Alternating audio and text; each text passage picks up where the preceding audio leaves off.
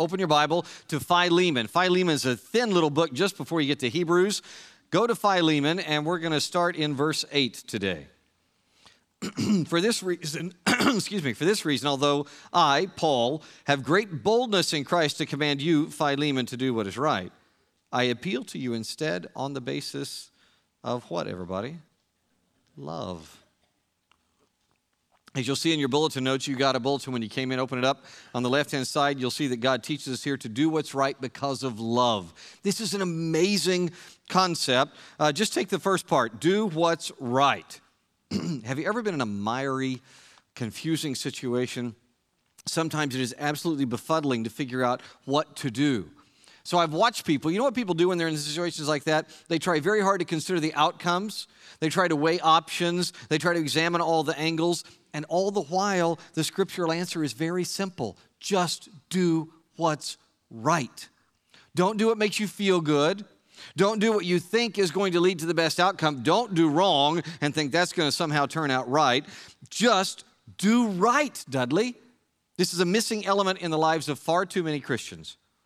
For example, a brilliant church planter that I'm advising, really great guy, he wanted to make sure that non-Christian sinners were welcome at their church, which is biblical. He was zealous that there be no impediment to the gospel. However, some of his language was fuzzy.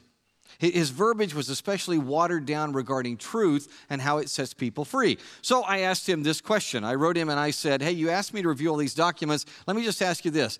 After they trust in Jesus, do you want people to act differently and do right? And he said, well, yes, of course. So then I mentioned Philemon, and I suggested he rewrite the church info to be more like Paul. Love all, but also challenge them to do what's right. Paul instructed Philemon to do right, but look at how he did it. He could have commanded, but instead he appealed to the most important motive possible, love.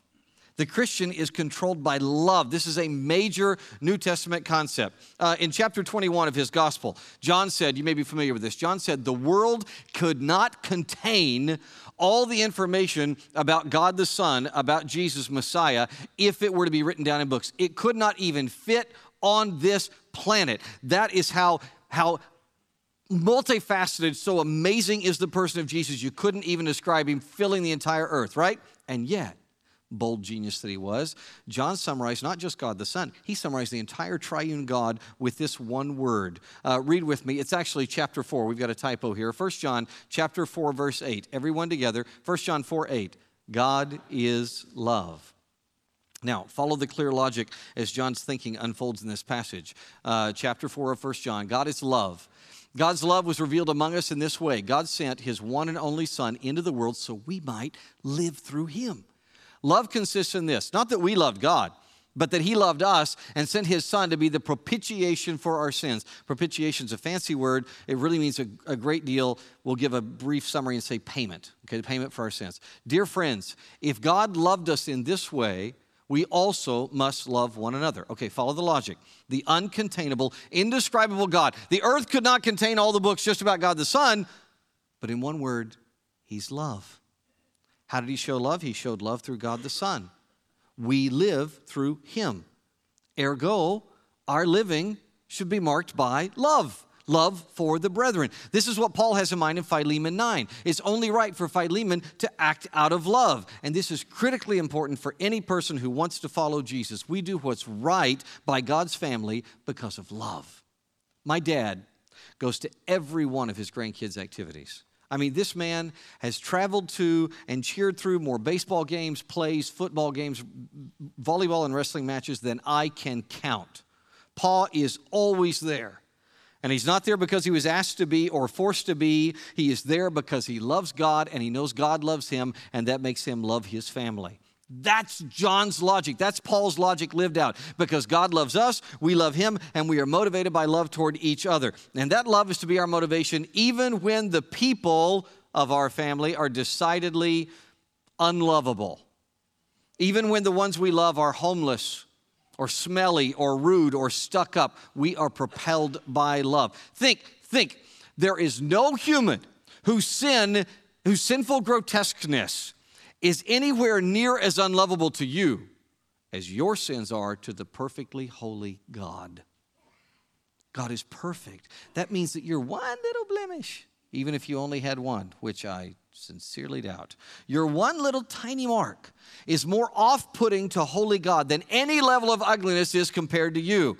This is why people can smile and serve others in extremely hard circumstances. Remembering God's love toward us is what allows Christians to build relational bridges with others, looking for opportunities to bless and not to judge. Love is why my dad is at every game. Even on those occasions when his teenage grandkids become stinkers and they ignore him for their cool friends, he is there, smiling. Now, most believers struggle with this, and our failures usually expose a deficiency in one area or the other, right? Either we tend to not do right, or we tend to do right for lesser reasons than love. How many of us here are more likely to falter in always doing right? We're more likely to struggle with always doing what's right. Raise your hand if that's you. Come on, rebels, raise your hand. Well, you won't because you're rebels, but raise your hand. All right, good. How many of us, we tend to do right, but it's out of fear or legalism or obligation or to get applause, anything less than love? Raise your hands, you Pharisees. Raise your hands. All right. That's you raised both hands. That was good. God is calling us to something different here. Okay, this is not good deeds done for Pharisaism. This is not doing good deeds rebellion. He calls us to goodness predicated on love. Read 9 through 12. Go to verses 9 through 12. I, Paul, as an elderly man, and now also as a prisoner of Christ Jesus, appeal to you for my son Onesimus. I fathered him while I was in chains. Once he was useless to you, but now he's useful both to you and to me. I'm sending him back to you as part of myself. With love established as a driving force, God's apostle now encourages Philemon to use your power. There are two ways that Philemon and each of us is meant to use his power for good. First, he used his power the way Paul does, beyond limitations. Paul is elderly, although not as old as he will be in his last letters. Now, in the Mediterranean first century cultures, age was a badge of respectability. Paul likely mentions this in part to command respect. But there's more to it than that. Paul is also stressing that he is working past the normal limitations of an old person. The closest modern parallels I can find are in the densely urban sections of Japan. In the densely urban sections of Japan, as best as I can understand it, elderly people are treated with great respect, as is the norm in Japanese culture. However, the aged are also increasingly seen as a burden. I don't know if you know this, but the strain of pensions is a huge weight on the Japanese economy, and there is some youthful resentment about that. Further, old age is seen as a limitation in the new Japanese companies, businesses that are faster and leaner and meaner than their predecessors, and thus age, while still respected, is at least partially viewed as a limitation.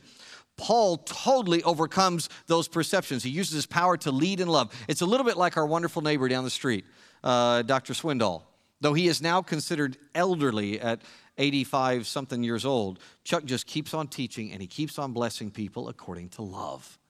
We must do the same, whatever our ages. Now, Paul mentions another limitation, imprisonment. The apostle is likely either in Rome or Ephesus, we don't know which, and he's under imperial arrest for spreading the gospel of Jesus. You know, right? Roman imprisonment's very different from ours, but there's one factor that has remained the same throughout the millennia. Prison is by definition very limiting, and yet Paul sees past this human veil of constriction. He sees the truth. He is a prisoner only of Christ Jesus. His life is bound up in Jesus, and that is the ultimate freedom. This is what Stephen Curtis Chapman had in mind when he wrote his wonderful poem, Free. Do you know this poem? He wrote and said, the sun was beating down inside the walls of stone and razor wire. As we made our way across the prison yard, I felt my heart begin to race as we drew near to the place where they say that death is waiting in the dark. The slamming doors of iron echoed through the halls where despair holds life within its cruel claws. But then I met a man whose face seemed so strangely out of place. A blinding light of hope was shining in his eyes. And with repentance in his voice, he told me of his tragic choice that led him to this place where he must pay the price. But then his voice grew strong as he began to tell about the one who he said had rescued him from hell. I'm free, he said. Oh, I've been forgiven. God's love has taken off my chains and given me these wings, and I'm free. And the freedom I've been given is something that not even death can take away from me because I'm free. Jesus set me free. All God's people said? Free even beyond the limits of prison. I think Paul would agree. Now, let's be sure to personalize this. That's what Rembrandt did. Look at the painting up here, this beautiful portrait. The picture I showed you a little while ago was one that Rembrandt painted of St. Paul in prison, right? Almost 40 years later, he repainted Paul in prison, but he put himself in the portrait because he was trying very much to make sure that he applied this text to himself directly. So, my fellow Rembrandts, let's do the same. What are your limitations? Are they physical, mental? Are they short-term? Are they chronic in nature? Do you feel limited by time? Does lack of money trouble you? What about a dearth of human resources? Does that seem to constrain you? Right now, think of all the things that you can perceive as holding you down, okay? All right, now, tell me this. As serious as those are, do those limitations mean that you are unable to use your powers for good? Yes or no? No, most certainly not. There is no limit to using your powers for good, except that beeping alarm. That might be a limit. Now, I know what you're thinking. In response to all that, you're saying in your Sherman accent, but Mr. Peabody, you don't understand. I'm too busy. Life is too hard for me to do all this superhuman beyond limit stuff. Oh, but you're wrong, Sherman. Let me show you. Come to the Wayback Machine. Let me show you three things to prove to you that you're wrong if you think you're limited in using your powers for good. First, I'd like you to look at this new work. It's called the Fundamental Arts Foundation. It's a wonderful new nonprofit that highlights the work of artists who, get this, they have to labor through mental disability. The mentally ill are among the most isolated members of American society. But the Fundamental Arts Foundation sees past their limitations. This foundation, here's what they do. They grant supplies and they show off the work of these gifted, seemingly imprisoned artists. And get this, the Fundamental Arts Foundation was started by a disabled young man who happens to be my son. Mike Broderick was determined to be like Paul. He wanted to use his powers for good, even when the world assumed that he should be isolated, imprisoned, shunned. He wanted to use his powers for good. Here's another recently formed ministry, the Way Alliance. This is a new group whose work is based on this verse. Read it with me. Psalm 82, verse 3. Everyone together. Vindicate the weak and fatherless. Do justice to the afflicted and destitute. There may be no weakness as debilitating as fatherlessness. And the Way Alliance exists to help lift that burden. In particular, here's what Way Alliance does. They intervene to help the fatherless who are aging out of the foster care system in Denton and Collin counties in Texas. That means the main counties where this church lives. Do you know this about your counties? In Denton and Collin counties, 25% of our foster students, when they are emancipated at 18, they end up homeless. Another 1/4 of those students end up in jail. Way Alliance, in response, was founded by Joy Miller. Joy Miller is also a member of this congregation. Joy's busy. She is herself a student. She is a mom. She is a limited human just like all of us. The people that she cares about, these young people who are aging out of the foster system, they're severely limited as well. But Joy is using her inadequate powers by God's grace. And that means she's shooting past the supposed boundaries of human limits. And by the way, that is exactly what Way Alliance is developing in the young adults whom they serve. Just one more. I told you I'd show you three. Here's a third one. This is Alan Brody. He's another Christian who's a member of your body here. As experienced teachers, Alan and his wife Sarah became really troubled at the difficulties of educating the children of our homeless population in Dallas. Alan knows that without a strong education, the odds are very high that children of homeless families will become unproductive, even destructive forces in society. Here's the horrible cycle that children of homelessness get stuck in. There's no money for food, so they get sick from hunger. Actually, food is readily available to just about everyone where we live. Hunger is actually far overstated. The problem is it takes a great deal of time and energy to get that food if you don't have money. And so there won't be enough time. It's not so much they're hungry, there's just not enough time to go to school. Because they can't go to school, they get no education. Because there's no education, there's no job and no income. That means that they're going to grow up, and they usually very early in life have kids of their own who are born into poverty, and the cycle continues. Alan decided that he should form Hopewell Academy in response to this. This is really cool. It is a private school for the most destitute kids in our area. It is a living embodiment of one of my favorite statements by one of my all-time favorite educators. Mortimer J. Adler was probably the greatest educator of the 20th century, in my opinion, and he said this: the best education for the best is the best education for all. And that's what Hopewell is doing. Alan is very limited, folks.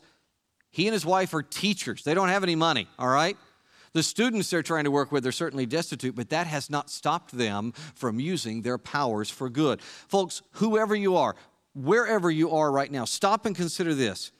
These are just 3 limited members of one little church, and they are doing amazing things. Imagine what you could do. You could choose to love your neighbor, really.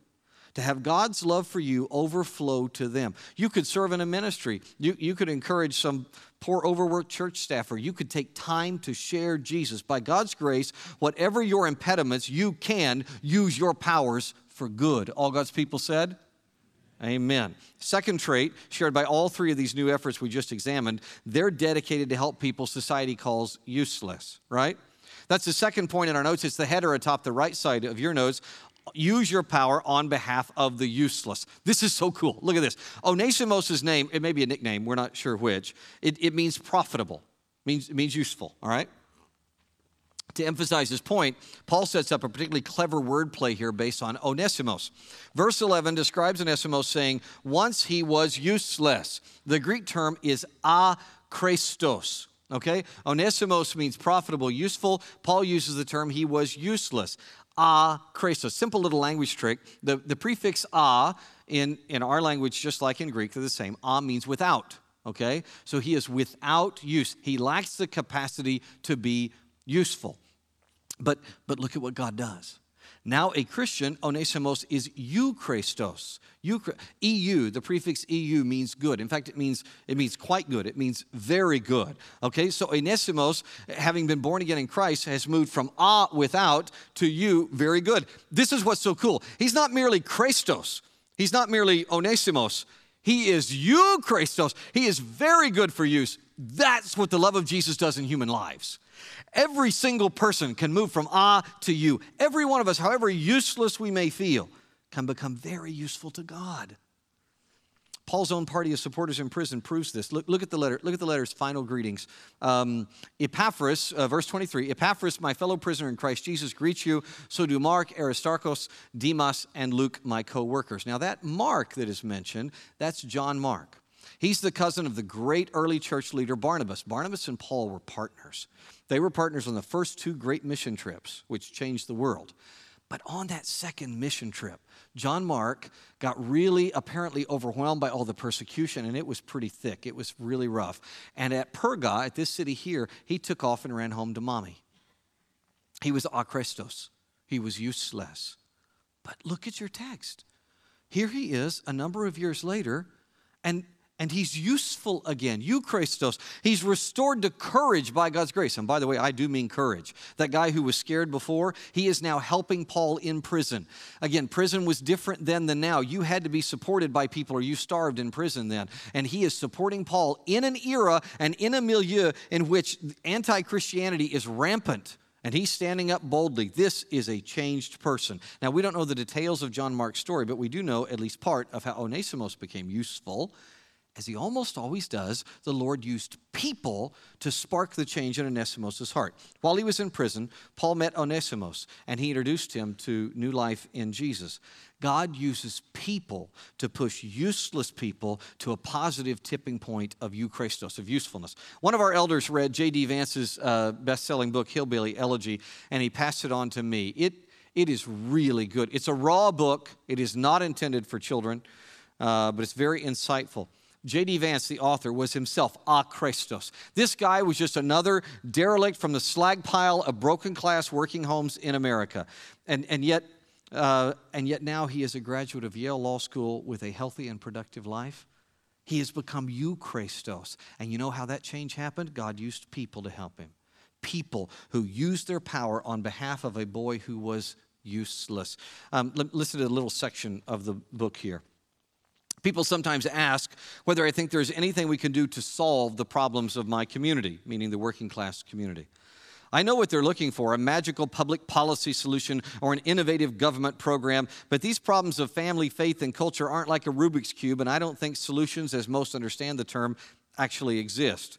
A good friend who worked for a time in the White House and cares deeply about the plight of the working class once told me, quote, "The best way to look at this might be to recognize that you probably can't fix these things.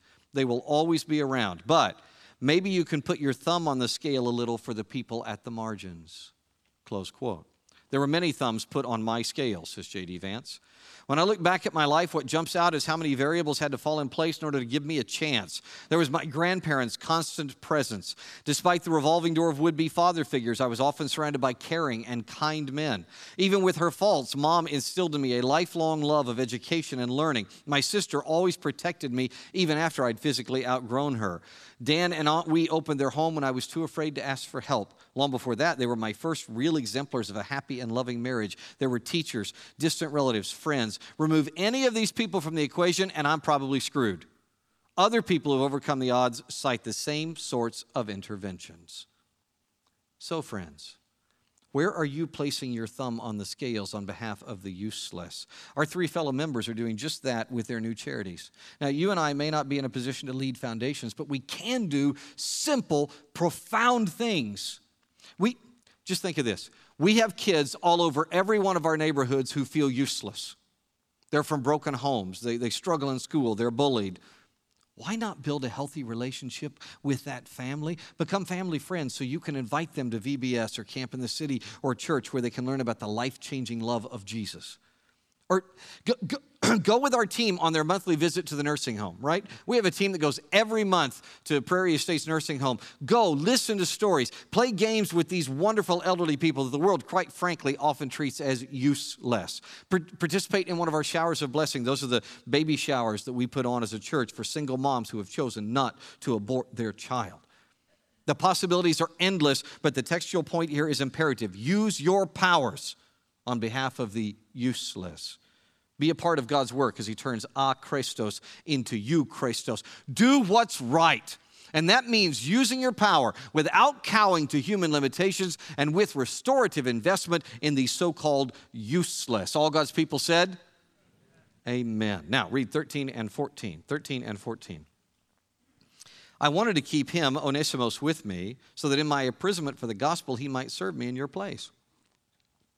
But I didn't want to do anything without your consent, so that your good deed might not be out of obligation, but of your own free will. Do all this good without compulsion. As apostle, Paul has the authority to requisition all the resources he needs, but he refuses to use that authority unilaterally. The stated purpose for this actually concerns Philemon. You see, Paul wants his friend Philemon to experience the blessing of willingly doing what is best instead of doing what's right under command. A lot of this concerns eternity, okay? The Bible, you probably know this, the Bible teaches that at the Bema, at the judgment seat of Christ, Christians are going to receive rewards. It appears that those good things done for good motives are going to be rewarded. But other things, including good deeds that were not done from the right motives, are going to be burned up. This is very likely in Paul's mind as he offers Philemon the opportunity to do good for the right reason. God's leader needs help. Philemon has the resources to assist. It's obvious what's best to do, but Philemon needs to reach that conclusion himself to receive the reward. You've almost surely experienced this dynamic even here on earth. I bet you have. For example, when you have to clean the house because you're told to, or because nobody else is going to do it, how does that experience play out? It's drudgery, right? It's just absolutely off. We grumble. We feel far from God. We tend to complain about these horrible humans that we live with who are just living wrecks and messes, right? However, when you want to clean, the experience is totally different. If I have life group coming over, I'm excited to make the home sparkle for our friends. Last night when I dusted the house and I swept, nobody asked me to. I just wanted to do it because I love my family. It was It was enchanted. It was a very fun thing to do.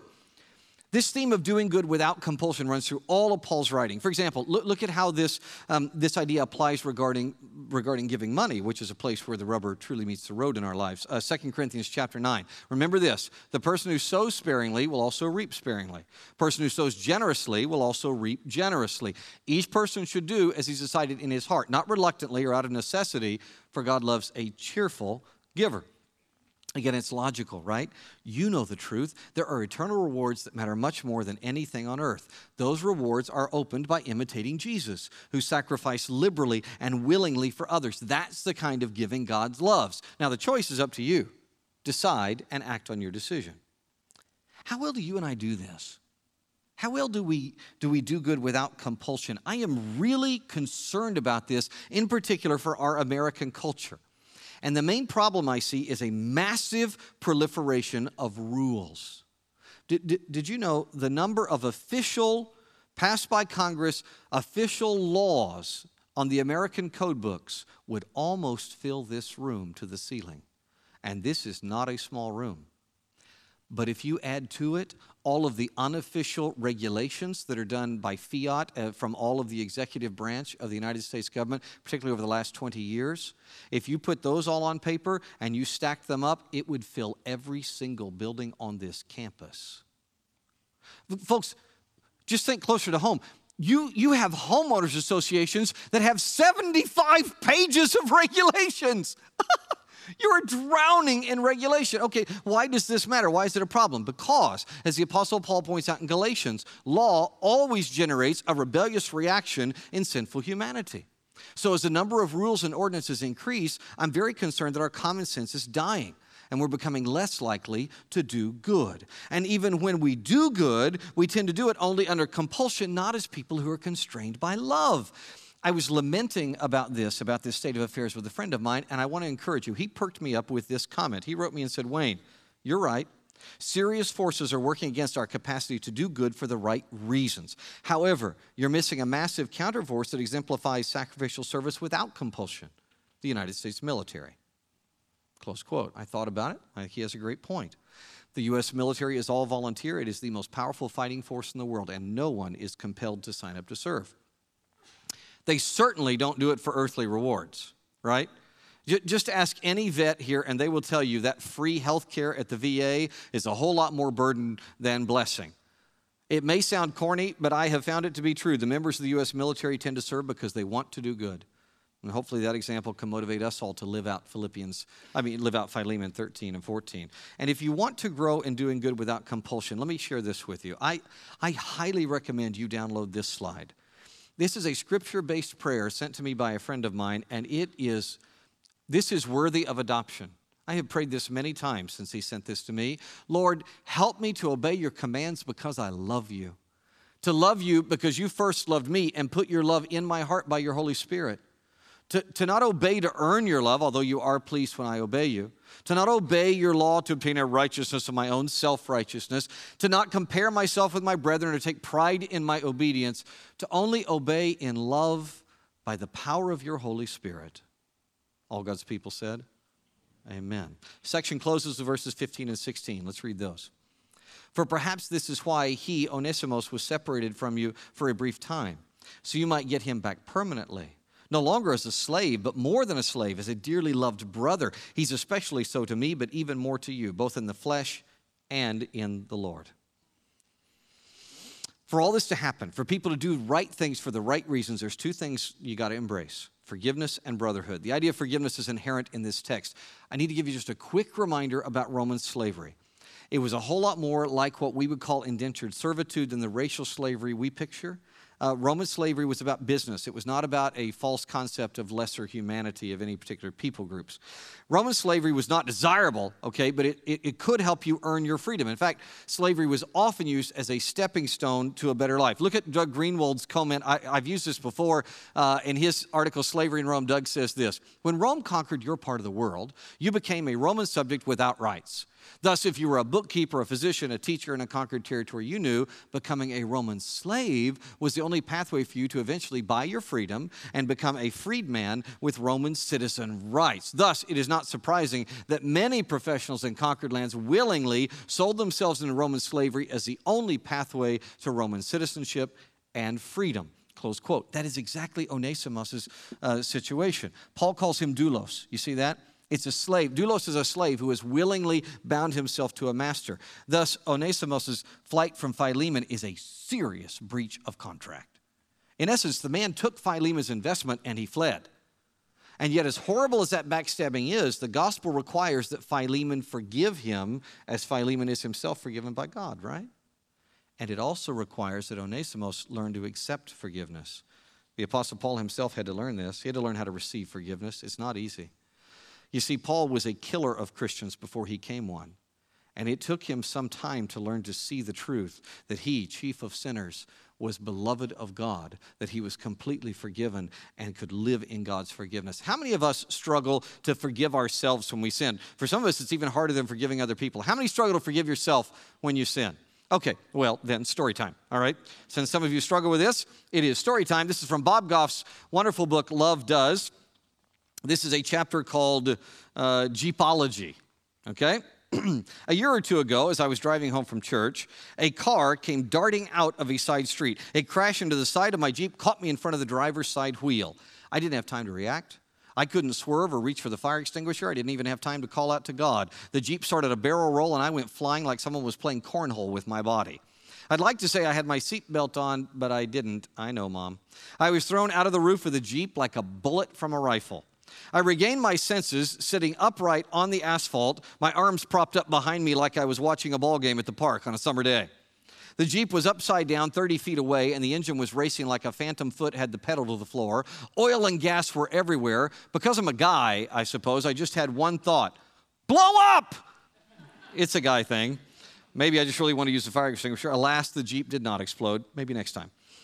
Lots of other red vehicles started arriving, a fire truck, an ambulance, 2 kids on red bikes. I started feeling around to do another limb check, everything being operational. I got up, dusted myself off, and walked toward the other car. The other driver was stunned, and her window slowly started lowering. Still clutching the steering wheel, staring blankly forward, was a small, frail woman. She was older, that was easy to see. I introduced myself. Hi, I'm Bob. What's your name? The stunned woman kept staring straight ahead, fists still clenched around the steering wheel. I'm Lynn. She stuttered. Lynn, are you okay? I asked, leaning forward a little. Lynn was wafer thin. She couldn't have weighed 100 pounds. I think I'm okay, she whispered. It wasn't surprising this had left Lynn a little stunned. You see, Lynn was 87 years old. She stood 5 foot nothing on her tiptoes and had been driving home from her senior's exercise class. I tried to make eye contact with Lynn, but didn't have success. I guess I forgot to stop, Lynn said, still clinching the steering wheel, the steering forward. That was indeed correct. But who can be mad at someone like Lynn? Lynn turned her head toward me for the first time in our conversation and said, with the seriousness of a grandmother and the surprise of a passerby, "Young man, do you know that you went through the roof of your car?" Oh, yeah, right that. I told her that's how I get out of the Jeep when I'm in a hurry. Saves me time. Don't have to open the door, swing my legs. I'm a busy guy. I got things to do. I think Lynn expected me to scold her or tell her why she should have been more cautious, but instead, I put my hand on her shoulder. Lynn, I said in a fitting voice, I can't lie. That was the coolest thing that's ever happened to me. She looked up and smiled for the first time. I tried to buoy her spirits by continuing. If there was a ride at Disneyland like that, the line would be a mile long. Can we do it again next week? I mean, we can meet right here, same intersection. I asked if she was okay. She said she was. The police were picking up pieces of my Jeep on a lawn across the street behind a fence down a driveway a short distance away. One of the men from the fire truck helped us swap information. I was fine, so I figured I'd just walk home. Before I left, though, I called over to Lynn again, waved, and said not to worry. A few days later, got a phone call on my cell phone. Hello? There was nothing at first, just empty silence. Then a brittle and remorseful voice crawled out of the phone.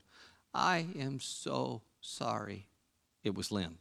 Lynn, is that you? Hey, I'm fine, really. Barely a bruise on me. I can't lie. The car could use a little paint, but really, don't give it another thought. You don't need to call me, honest. I tried to reassure her without much success, and we hung up. A few days later, I was taking a deposition, and my phone rang again. Same silence, followed by the frail, I am so sorry. Lynn? I asked, honest, it's all good. I'm fine. Really? You don't need to check. How are your grandkids? Really? No need to call. It was pleasant. And I was pleasant, and we said goodbye as we hung up, but I could tell this was going to keep happening. Lynn couldn't believe that I had forgiven her and moved on. I wondered what to do. I didn't want to change my cell phone number, but I also didn't want to get a call every other day from Lynn. So I hatched a plan. I had Lynn's address, so I called the local florist and had them put together a huge bouquet of flowers and deliver it to Lynn. I wrote a note, had it stuffed inside the flowers, and I asked the delivery person to hang around long enough to report to me on Lynn's reaction. When Lynn came to the door, there was this huge basket of flowers waiting for her. She stood there more stunned than when she had flipped my Jeep. The basket of flowers was nearly bigger than she was, and when she opened the card, she started to well up. The card said, "Dear Lynn, it was great running into you. Now stop calling me." Bob. I think Lynn got the message. I was fine. I wanted her to be fine too. I wanted her to forgive herself, to realize we all make mistakes. I'm glad I ran into Lynn, and I'm glad she kept calling me because it taught me something about faith. It taught me that when God is big enough and loves me enough to say he forgives me, I should actually believe him. I mean, I shouldn't keep feeling bad about all the times I've messed up because that's ignoring what God said, just like Lynn ignored what I said. When I don't trust God's forgiveness, it's kind of like saying I don't really believe he's that good. Lynn made me think I should stop asking God to forgive me over and over when he made it clear he already has. Close quote. That is what Paul wants Philemon to say to Onesimus. And he wants Onesimus to accept it. To do right things from good motives, we have got to embrace forgiveness and embrace brotherhood. Look, in God's eyes, they're all brothers. Philemon, Paul, Onesimus. Brethren, that signifies an unbreakable family connection of fellowship and mutual care. And this is one of the most shocking differences about you people, about Christianity. Christians view themselves as one family with a loving common father. Arthur Ruprecht summarizes really nicely how rare that was. In the pagan religious experience, men feared and appeased the gods. They did not, however, claim they loved them or were loved by them as a motive for men to love one another. Onesimus is a dearly loved brother in the Lord. But wait, there's more. Paul also declares Onesimus a brother in the flesh. Do you see that? Not just the Lord, in the flesh. That's a shocker. Christian brotherhood is so complete, we are in a very real way bound together in one body. Obviously, I don't provide the left leg, but we're one body. This is why Romans 12 says this, verse 5. Read it with me. You take the underlined text. We who are many are one body in Christ. And individually, we are members of one another. Members of one another. We go together like shubop. This must be embraced. A consumer mentality absorbed with what I can get from church, that's not going to cut it. A desire to be entertained is going to erode your capacity to do good. We must embrace the fact that we are one body in Jesus. I know that's very hard to do, but by God's grace it can be done. In fact, if Philemon and Onesimus could pull it off in their environment, surely we can as well. So, what keeps each of us from embracing brotherhood? Is it fear of rejection? That's a very common one I hear a lot. Hurt feelings? You had a bad experience? Is that what it is? Is it unreasonable or even unvoiced expectations? Does consumerism or busyness or selfishness keep you from engaging as part of the body? Whatever it is holding us back, notice that embracing brotherhood is tied to this passage. That means that alone you and I are incapable of doing right for the right reasons. We need the brethren. Pray with me, please. Lord, I pray for us that we would respond to our need for the brethren, that you would make us like Onesimus, like Philemon, like Paul. Empower us to do right because of love, to use our power despite limitations, to do good without compulsion, and to embrace forgiveness and the brotherhood. And I pray this in the name of the Father, and the Son, and the Holy Spirit. Amen.